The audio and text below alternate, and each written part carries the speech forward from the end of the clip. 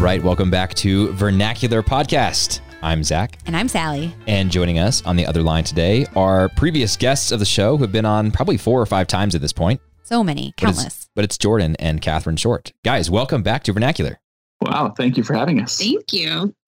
We are going to talk about The Crown today. And we've talked about this show previously with these guests, Jordan and Catherine. 2 times before. They are our pop culture experts. And when we need to go to something on pop culture, we either call the Shorts or Josh and Maureen Goldman, who run the podcast. So Sally and I are pretty pop culture. I guess we try to be pop culture literate, but we also are humble enough to recognize that there are others. We need to call in the more big literate guns, the experts, whatever. Yeah. So we're calling in the big guns today. Yeah. Jordan and Catherine, welcome back. When was the last time you were on here? I was thinking about this before I introduced this. I think it was the last Crown This season. is probably something I should have looked up before I started recording. No, it was like a year ago December when the Crown season 2 ended, I think. Mm-hmm. Yeah, that sounds right. Yes. Let's see. Oh yeah, here we go. The Crown season 2. Oh, I'm so proud of this title. I remember this. It's still not easy being queen. I think you'll have to get a little more creative this time. Brilliant. It's still not easy being queen. Yeah, still. Or just like italicize. It's still not easy being queen. Yeah. Yeah, that was May 21st, 2018. Oh, so okay. It has been a year and a half, more than a year and a half since Too you guys long. joined us. Well, there was a longer gap between the start of season 3. Yeah, we had to wait a really long time. Mm-hmm. And it also probably feels like a shorter span of time because we've hung out more recently than that. Right. That's True. true. Good point. Well, it's funny too that when, just to Catherine's point about the longer gap, it's funny when you watch a show or a movie and you think it's really good, right? Like the Star Wars, movies come to mind. You want the next one that's in the series to come out, and you're just like, why is it taking so long? I don't understand. Why does it take a year and a half to do 10 super high quality Episodes, Emmy-worthy episodes, period dramas, and you don't see all of the work that's going into it. Really, I think in retrospect, 18 months for a production timeline to kick out 10 episodes of this quality of cinema is pretty impressive. Totally agree. Yeah, well, I think that leads us to our first question, which is this season as good as the previous 2 seasons? What do you guys think? Well, just before you answer that, Okay, Jordan and Catherine, I will kick it over to you, but I just want to say to our listeners that it's fitting that Jordan and Catherine are the experts here because they've seen the entire season. Sally and I have seen 5 of the 10 episodes. Good disclaimer. So we're still working our way through it. We have preliminary thoughts, but we don't have final judgments, I guess you could say. So everything that Sally and I say is going to be kind of tempered by the fact that we've seen half of the season at this point. So anyway, with that, Jordan and Catherine, better or worse or the same than the first 2 seasons? I think it took me longer to get into this season than the others. I think production-wise, acting-wise, it all fell up to par to me. I think the overall story arc was a little hard to get into. So in that sense, it's maybe not as good as season 1, but I think it still fits in properly. What are your thoughts, Jordan? That's good. As a whole, I don't know if there was as strong of a narrative throughout the season as maybe season 1 or season 2. Like a narrative linking the episodes together, like a story arc, sort of?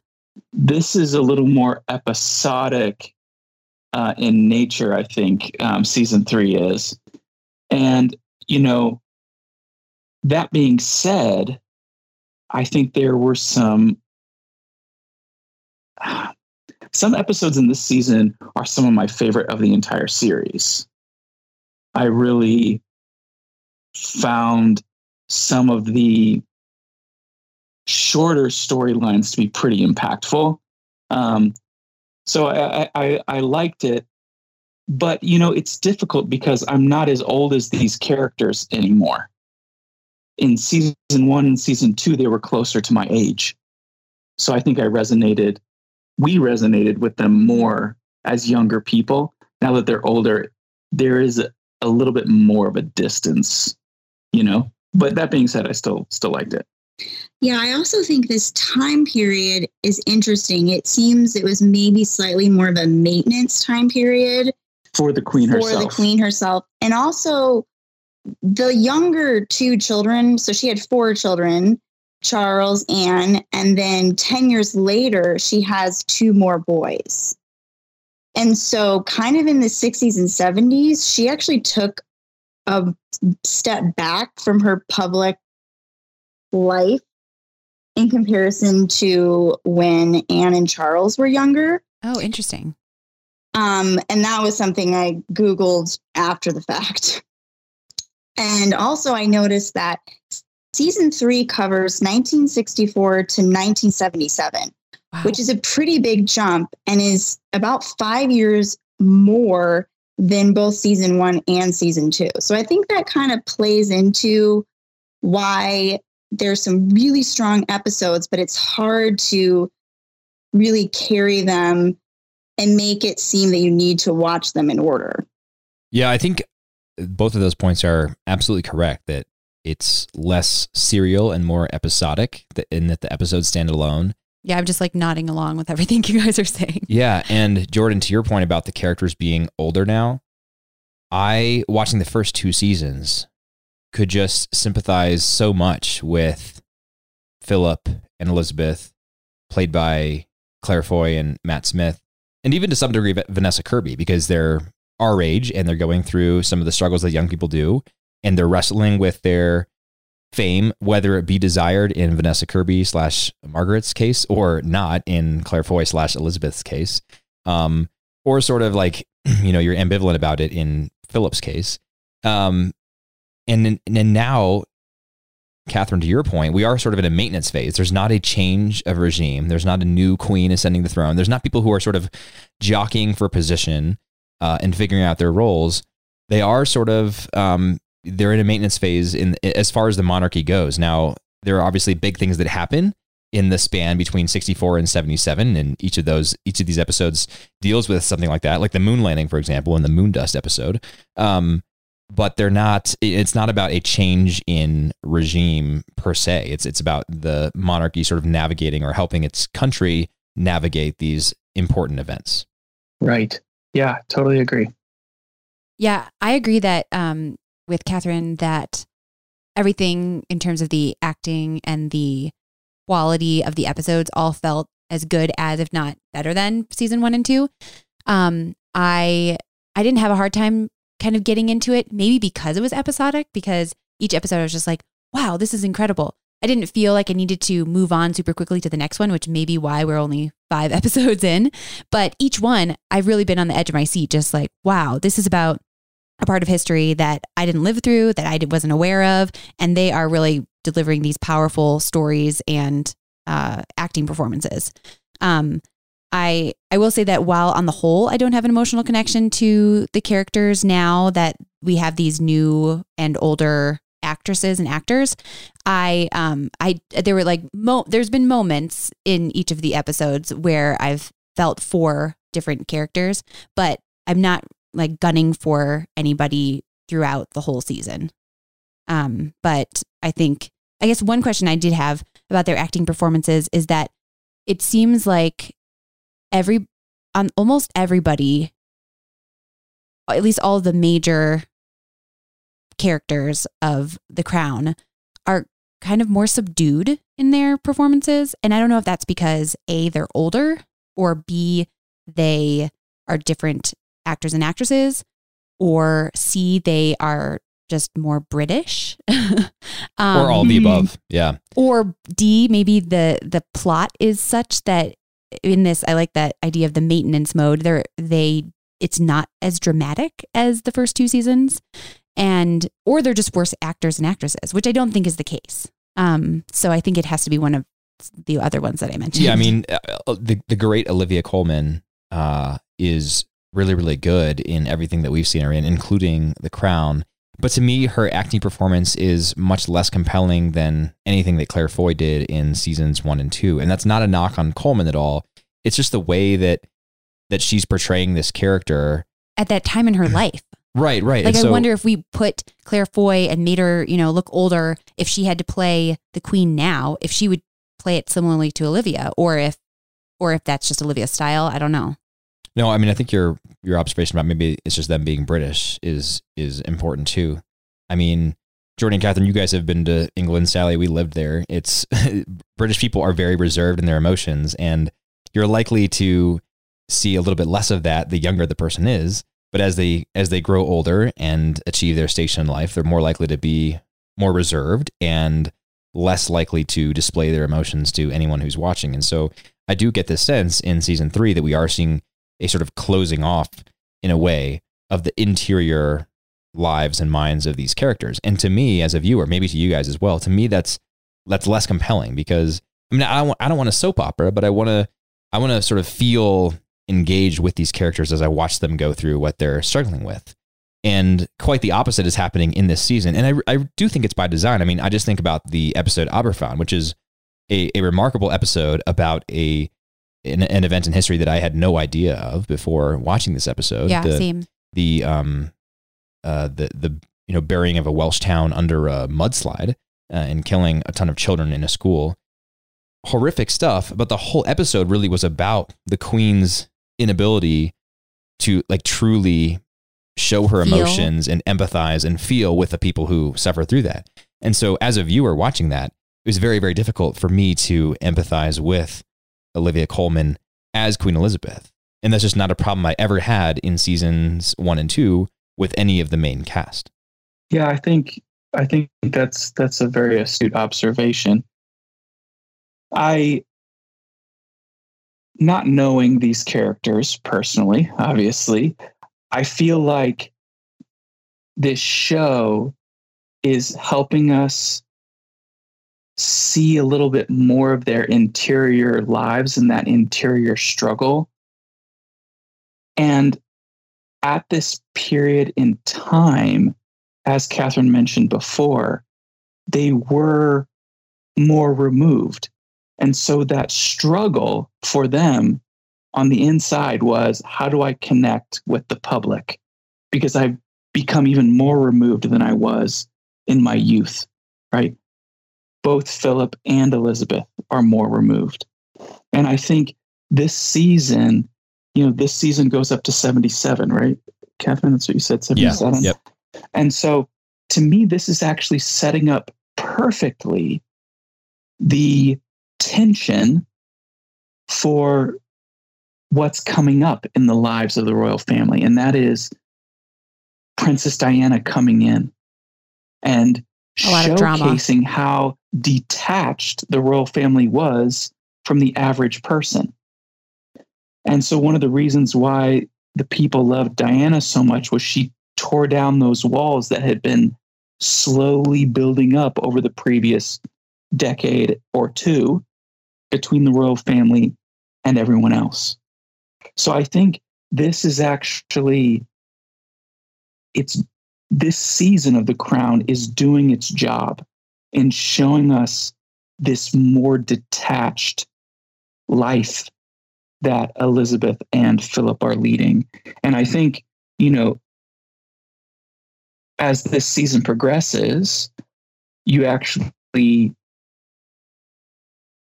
see more and more how detached they are and how that affects their relationship with Margaret and the Prince of Wales, Charles. And I think it gets more and more interesting to watch as the season progresses. So I think it's doing the feelings that we're feeling of detachment are exactly what the creators are wanting us to feel. That's my belief. Yeah, that makes sense. And I will say that on that point, Jordan, I'm excited to watch the rest of the season because I suspect that there may be a little bit of a substantive shift in how that is all portrayed, because we haven't gotten to the Charles stuff yet. There's Margaretology, the early episode about Margaret, but we haven't gotten to the later stuff that you just alluded to. And I was looking at the list of episodes. We've seen the first 4. All of those are directed by Benjamin Caron, who directed 3 of the episodes in season 2. And then those are the only ones that he directs in season 3. So episodes 5 and 6 are directed by Christian Schwoko. And then episode 7, which we have seen, and 10 are directed by Jessica Hobbs, and 8 and 9 are by Sam Donovan. So Peter Morgan wrote, or at least co-wrote, all of the episodes, so it's at least the same writer or same writing team, but the directors are different. And I wonder if that plays a role in how the differences are portrayed. I did feel like we've seen 1, 2, 3, 4, and 7. I did feel like 7 had a little bit of a different feel in how it explores some of these ideas. And I did think that we were getting more of a glimpse into the mind of Philip as he deals with specifically, feelings of insecurity and valuelessness in the face of these 3 American astronauts who went up to the moon. Whereas in the first 4, you wouldn't get that insight as much. You would just get these really slow camera takes, or like slow camera, I don't know, zooming in or zooming out on someone's face while they were just emoting in some very subdued way. I just remember, I mean, there's just at least, I think I can think of 2 instances at least where we're just slowly zooming in or zooming out and just nothing's really happening, but I can't look away because I just am trying to figure out what's going on inside their mind. Yeah, I think I totally understand what both of you are saying. And I think, honestly, for me, like, I love Aberfan. I think that episode rocked me, like rocked both of us as it was pretty, parents. Yes, it was yes. pretty powerful. Like I was bawling on the couch and just like, it was a lot. But but those first, 4 or so episodes were a little more dry in general, with Aberfan being the exception. But then episode 6, it signified, or didn't signify, it basically embodied a shift in the season for us. Mm-hmm. And it talks about Charles going to Wales and his experience in Wales, and that it was like the first 5 episodes were kind of going up the big hill on the roller coaster, and season 6 is us hitting that crest and starting to go down, and the ride really starts to take off. Just to orient our listeners, episode 6 is the one with the impossible to pronounce Welsh name, the Tuasog Kimru, right? Yeah, I didn't. Yeah, your guess is as good as ours. That's why they sent Charles there, so that he could learn the language. I'm looking at the Wikipedia synopsis. Elizabeth decides to take Charles away from university at Cambridge. That's the one. Yep. Yes. Yeah, yes. Yes. And there is one moment where Queen Elizabeth is talking to Prince Charles. I don't know if it was this episode, the Welsh episode, or if it's somewhere along, but she basically says the people don't want us to be emotional. Like that's not why we're here. Or at least that's her view. The crown is supposed to be neutral. And maybe this was an Aberfan. Yeah, I think she's definitely said something like that in Aberfan. So yeah, I agree with you. Yeah. And I feel like there might have been another conversation where she had it with Charles later on, but it does give you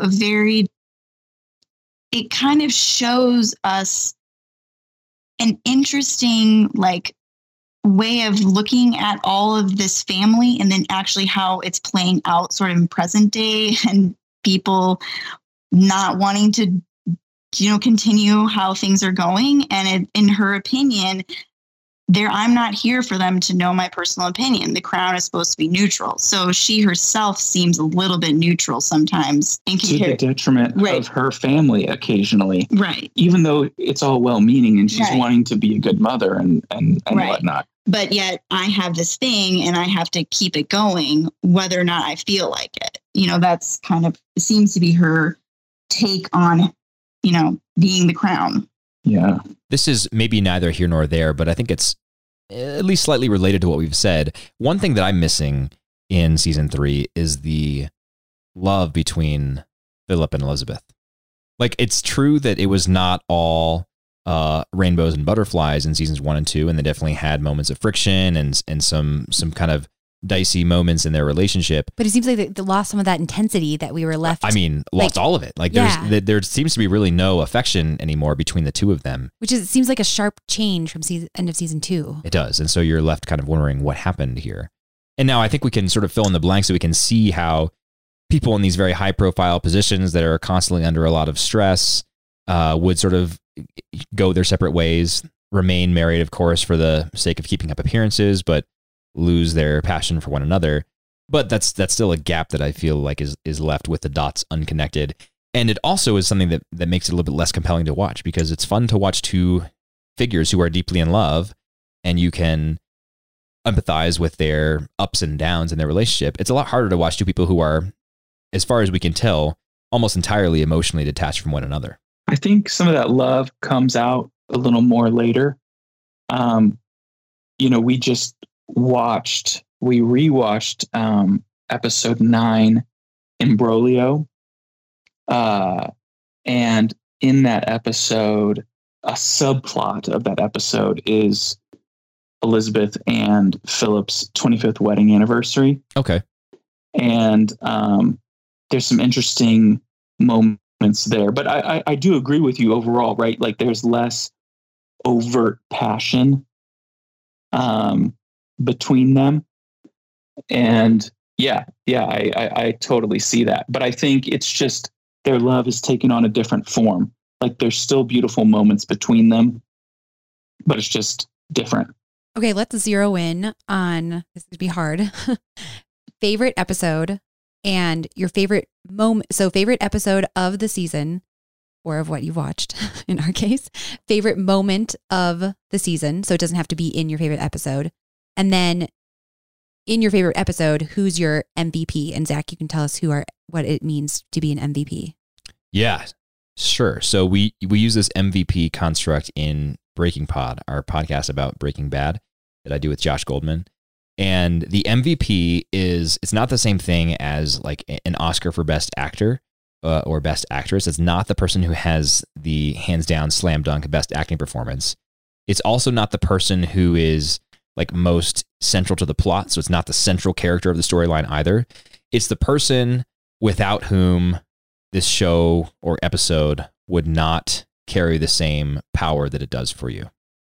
So it could be an auxiliary character whose performance via acting and the role that they play in the plot of that episode just really carries it through. I mean, one example is in Breaking Bad.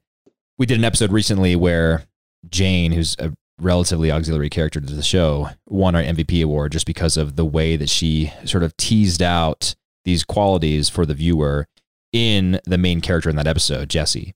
So Jane, even though she was relatively tangential to the plot, was the MVP for us, because without her presence in the episode, we would have totally missed the central thing, the central theme, the central ideas of the episode. So that's what the MVP means.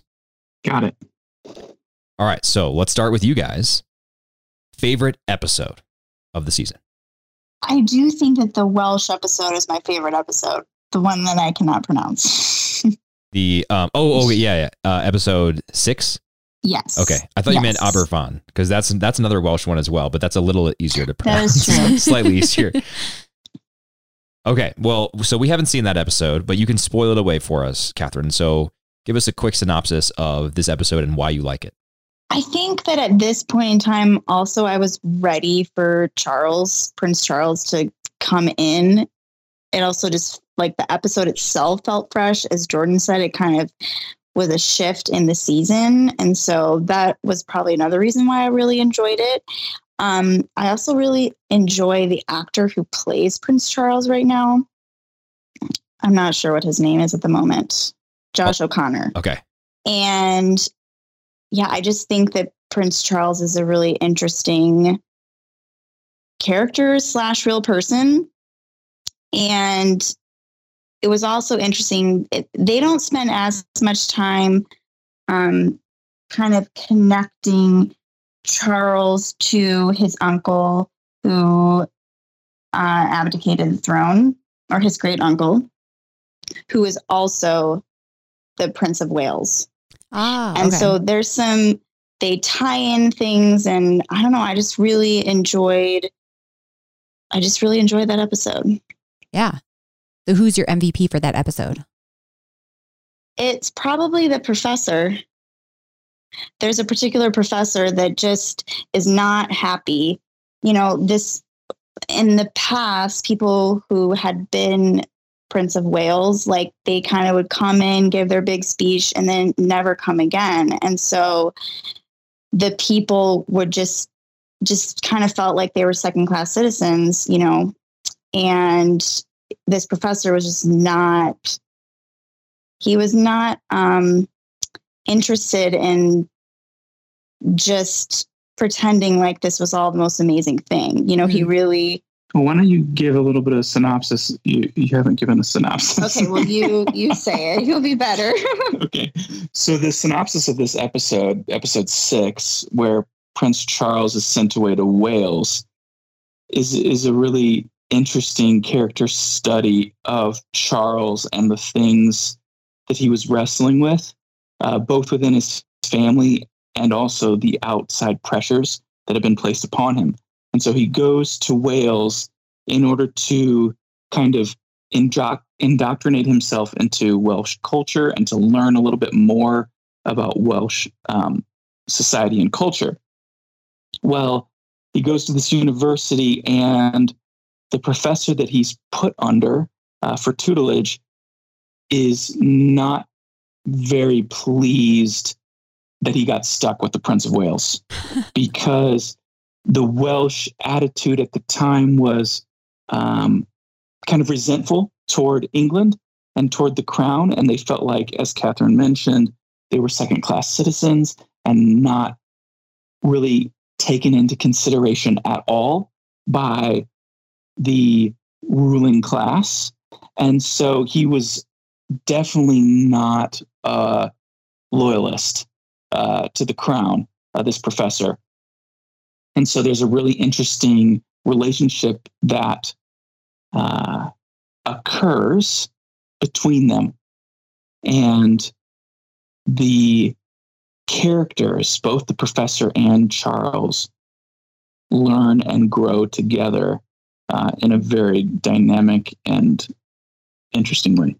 Yeah, and I think even present day, Prince Charles has gone back to Wales the most out of any previous Prince of Wales. So he's really stuck with, I mean, I don't exactly know if all those conversations he had with the professor were, you know, word for word or anything, but it does seem as though just his track record that he took it seriously, that he didn't want to just do this one speech one time and never go back. Yeah. He wasn't just Prince of Wales in name only, but he wanted to actually be the Prince of Wales. I respect that. It's really fascinating. Yeah. It's really fascinating. Yeah, I mean, it would be very strange to bear the title of a place that you had barely ever visited and whose people you didn't know at all. I understand that desire for sure. All right, so is that that wasn't your joint favorite episode, right? So Jordan, you want to tell us your favorite episode? My favorite episode, it's a close race. I really liked episode 7, Moondust. Nice. Where it focuses on Prince Philip and the moon landing and his feelings of inadequacy and purpose or lack thereof, and his relationship with this clergy that he comes in contact with. I thought that was really interesting, but that's not my favorite. My favorite is episode 9, Imbroglio, which is just a fascinating family drama. Because that's when they push back against Charles and his relationship with Camilla. Yes. And it sounds like juicy. Yeah, it does. Yeah, it's juicy. And, you know, the relationship never really should have happened. There's a love triangle with Anne. Oh, no. Pops up in an earlier episode and comes to fruition. It's all real life. Wow. It's all real life. And it's yeah, I think the title says it all. Imbroglio. Yeah. It's really fascinating, and I loved it. And I think the heartbreak is really palpable. And I think Charles is a real life tragic character. Yeah, there's definitely a specific narrative that we're supposed to take. I mean, I do think that the showrunners, they're taking Charles in a very specific way. Mm. So we're supposed to empathize with him more than... Yeah, it did. Well, they do want you to empathize with him, whether or not, he had much to do. I mean, he himself chose to marry someone else and also had affairs. So it's not like he's completely without fault, but at least his younger self, there just was a lot of sadness. It makes sense that he turned out the way that he did, if these episodes are to be believed. Yeah. So is he the MVP of that episode, do you think? No. I think Anne is the MVP of that episode. Ooh, nice. She's barely in it at all, but she shows up and she just lights her scenes on fire. Like she's in like 2 scenes, maybe. No, 3. There's a short one at the beginning and then a few toward the end. And yeah, I just loved it. Cool. That sounds great. I can't wait till we get to that one. I'm gonna use your honorable mention, Jordan, as a jumping off point, because your honorable mention, episode 7, Moondust, is my favorite one that I've seen so far of the 5 that I've seen. And you gave a good quick summary of it, but I liked it for a number of reasons. One, because as I've said on this podcast before, I love space race stuff, and I love space and going to the moon and the whole Apollo mission program. Super cool stuff. And the centerpiece of this episode, the whole driving force of Philip's angst about his own meaning and purpose in life, is the Apollo space program and the Apollo moon landing in 1969. So that's just a cool centerpiece for the episode. And I think that Philip's character has a lot to sort of empathize with as you watch this, because the questions that he's asking himself are ones that, to a greater or lesser extent perhaps, but are ones that everyone, I think, asks themselves at some point, right? Have I lived up to my potential? Have I done enough good in the world? Have I done what I'm supposed to do? Or have I sort of squandered the opportunities that I've been given? And I speak for myself. I've certainly asked those questions, probably not to quite a searching and melancholic extent that he does in the episode, but I can still empathize with the impulses that he embodies and sort of gives life to in the show. For sure. And so I thought that was really, really well done. And again, with the moon landing as the centerpiece of that, I thought it was remarkable. And I also loved how the show answered that question. So, you might have expected it to sort of end in a way that he finds solace in that he is indeed the Duke of Edinburgh, and that alone, just the momentous mantle that he carries with the weight of the public eye on him, etc., that alone is worth something, and maybe he would find solace in that. But that's not actually the way the show goes at all. He ends up having a private audience with the 3 Apollo astronauts when they come to Britain. He sits with them. He has 15 minutes with them, and he asks them questions. What was it like, etc. And he's expecting these very weighty answers, as he, I think, says, basically I thought them as almost gods. And they are kind of quintessentially American. There's nothing impressive about these guys at all. They're technocrats. They talk about their checklists that they do on their check rides. They're young. They're military guys. You don't get the impression, and this probably misportrays them a little bit. I think they were maybe slightly deeper thinkers than the show made them out to be. But I mean, they were not philosophers, and they were military guys and technocrats and engineers. And so he's really sort of taken aback by the lack of depth there.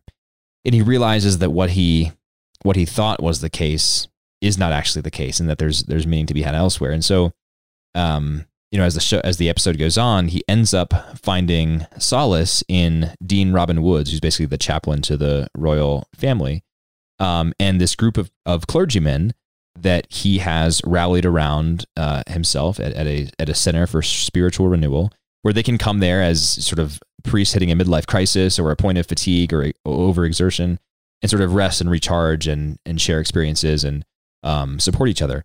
And so Philip is very rude to this group at one point in the show, and then comes back and apologizes and is very humble and lays out all of his own self-doubts and struggles, and basically asks for help. Yeah, quite a transformation. It's a huge transformation. And I think the beautiful thing is that he doesn't end up answering his question with, I need to be important, but I already am important. I just didn't see it. He actually ends his quest with realizing that he's asking the wrong question. And he goes to this group and says, I need help. So this is why I love this episode so much. I do think there's a little bit of a missed opportunity, and this goes along with my MVP. So my MVP, I think for this one, I would have to give to Philip, because number one, his acting is so good, and he just does a very good job sort of drawing the viewer into his mind without articulating everything he's thinking at all times. You can sort of follow along as he's making facial expressions and watching things, and you're just piecing together what's going on in his mind. And it's only in the end, in that scene with all the clergymen, that he really tells us everything that he's been thinking. But the missed opportunity, I think, is that I would have given the MVP to the man who plays Dean Robin Woods. That's Tim McMullen. But I think his acting really falls flat in this episode. He really plays a pretty flat, two-dimensional character, who is really only there for Philip to talk at. And the few words that he does say are very empty platitudes that really don't say much of anything at all. So I think he could have been a much better foil and sort of educator for Philip. But in this case, he was not. So that's my one quibble with the episode. And because of that, I give the MVP to Philip. But that's my favorite. Okay, so what I've seen, my favorite is episode 4, Bubbikins. And that is where Prince Philip's mother is retrieved from Greece, where things are not going well for her as a nun. She's a very giving and charitable woman who's started a convent and just lives in poverty and takes care of people there in Greece. And so they move her from Greece back to England, where she'll be safe and where she eventually dies, I guess shortly thereafter. But I didn't know anything about this story at all. My only impression of his mother was from season 1 or 2, where they suggested that she was crazy. And then we just get this whole backstory, which I just found completely fascinating. And for at least for most of the episode, Philip doesn't even go to see his mother, and which is incredibly sad. But I love the second half of the episode where the journalist is trying to kind of, he's really working to expose the royal family and making them kind of a laughingstock of the British people with their attempts to connect with the British people through their documentary. And then he accidentally interviews Philip's mother and finds out her incredibly sad and inspiring life story of overcoming abuse and misunderstanding, and then devoting her life to serving God and other people. And it's only at that moment, when that story is published, that Philip comes into the room. And this is definitely my favorite moment for that episode, at least. And he just realizes that he's misunderstood his mother his entire life. And they're both so generous to each other and so loving. And they're both so forgiving and humble. And it's just an incredible moment, especially when in the entire episode, I was just like, Prince Philip is terrible in this. He's just totally so selfish. So he just only cares about how he looks to the British people. And then he's so humble at the end. And I think that's kind of that starts his faith journey that leads to episode 7 with the moon landing episode. And so I definitely give the MVP in that case to the journalist, really, I guess, because we wouldn't have gotten to that part. Bubba, or his mother is amazing. But she's just so humble, and just she would be content to just pray in her room all day and she doesn't go to seek out Philip either, but it's this journalist who just like is digging in the water. And I mean, Anne too, she's the one who sets it up. So I'm not sure, I guess I'm torn between those two, but I think the journalist, because he's the one who just highlights how wonderful. And I love how he calls her the royal saint. Mm-hmm. So yeah, so that's my favorite episode so far. It's a good one for me. The MVP in that episode would actually be Philip for sort of completing the circle for the viewer at the end. Yeah. And coming back to his mother and reading the article out loud to her and then apologizing basically. Yeah, it was so beautiful. And I'll use this to just jump into my favorite moment. So my favorite moment in the season that I've seen so far comes from this episode. And it's that, the reconciliation between them, but more specifically when Philip and Alice are walking together arm in arm into the garden. Yeah. And it's just a beautiful moment. There's no words. Elizabeth looks out the window and sees this happening, but they're just walking arm in arm, and you're just thinking about all the lost time that mother and son have had, but how they're reconciled again and spending what little time they do have together. And it's such a beautiful and tear-jerking moment. Yeah. Do you guys have any other favorite moments? It's good. There's so many good ones. I think the one that stands out the most to me is there's this scene in Imbroglio, going back to that episode again, where Prince Charles is going to one of his commanding officers, and they're meeting in this big, like, stately office, and Charles walks in and he sits in a chair facing his commanding officer who's sitting behind a desk, and they're conversing, and then there's kind of a lull in the conversation, and Charles looks over to the wall, and there's this huge painting on the wall. Like, it's as big as a human. It's as big as Charles, and it's towering over him, and it's just an oil painting of his mom. Whoa. Wow. And that's crazy. It's just such an incredible moment. And I remember commenting the first time we watched it, before the filmmakers even make us draw attention to it, or before they even film Charles looking at it, as soon as Charles walks in, I go, oh my God, look at that huge picture of the Queen right there. I said that to Catherine, and then she's like, oh, totally. And I think that just speaks to me. I remember in one of our earlier conversations about The Crown, for me, the main character is the Crown. And I think that painting, even though Elizabeth is in there, it symbolizes the towering weight and imposing nature of this institution that they're a part of, and none of them can get away from it. Yeah, it's beyond any one person. It's beyond any one person. So I love that. Yeah, there's a scene in the very last episode between Queen Elizabeth and Margaret.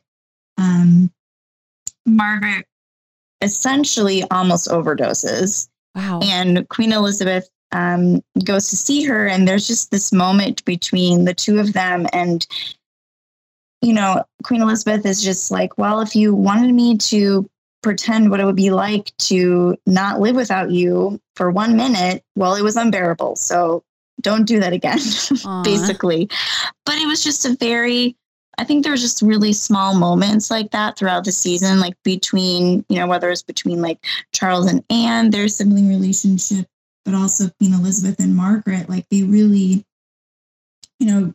as much as Queen Elizabeth loves Philip, like, she really does love Margaret and wants her to be happy. And I just really enjoyed that moment between sisters. That sounds like a good one. I have to give an honorable mention to Aberfan at the end, one of those, again, slow scenes with the camera where the Queen is listening to the people of Aberfan sing at the gravesides of all the people who died in the mudslide.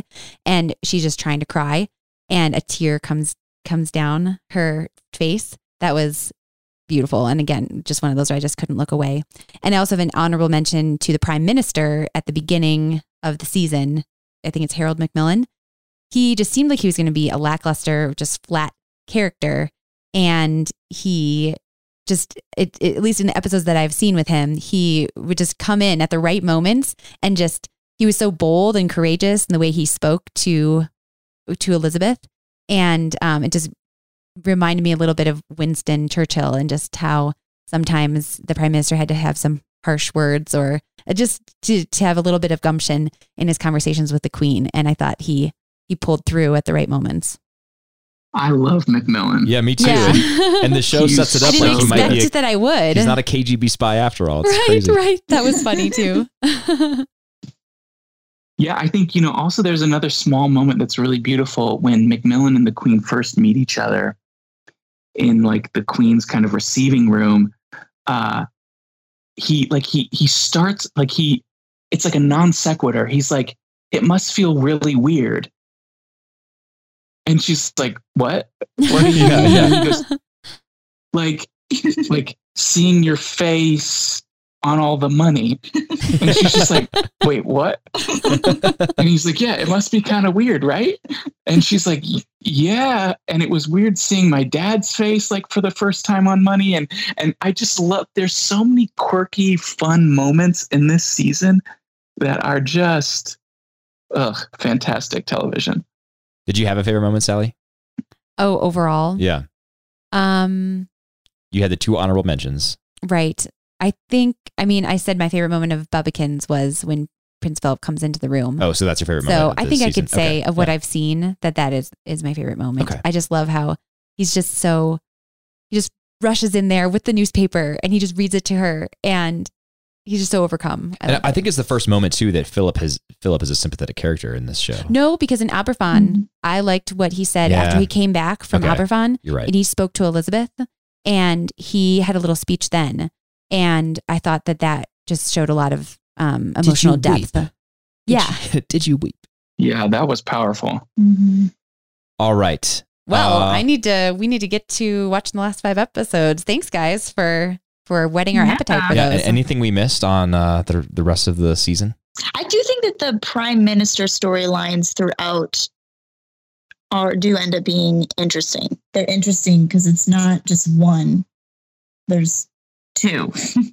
Well, it's not as monolithic because like you had Churchill and then who is the guy who came like before and after Churchill for a little bit? Anthony Eden? Yes, right. Yeah. So it's like those 2 guys were kind of like monolithic in their characterization and kind of how we think of them in a way. But these other guys, I had no context for them. Mm-hmm. So it was really interesting to see their characters play out. Like I totally agree with Catherine. Like it's fun to watch it because you don't know what to expect. Mm-hmm. I will say my final comment on the season is that I really miss Tommy Lascelles. He was just the right-hand guy. Yeah, he was such a great character. He was good. He was good. Yeah. Yeah, her other right-hand guys right now are just a little boring. Yeah, Tommy Lascelles was he's like the guy that you tried to outsmart and work around and you never could. He always knew what you were up to. You're totally right. I think there's a really funny moment. I think it's in the first couple of episodes. Yeah, he is in one episode. But just as a flashback, right? Yes, I think so. But there's a funny moment where Philip is he looks at this. I don't know exactly if he's like a Tommy Lascelles replacement or whatever, but I think he's just some sort of helper guy. And Philip looks at him and is like, where's the bald one? And like, who the heck are you? Oh, and I remember that. Old guys. I remember that. It's something like that. And it's so funny. Yeah. Tommy was legit though. Oh, yeah. So good. So good.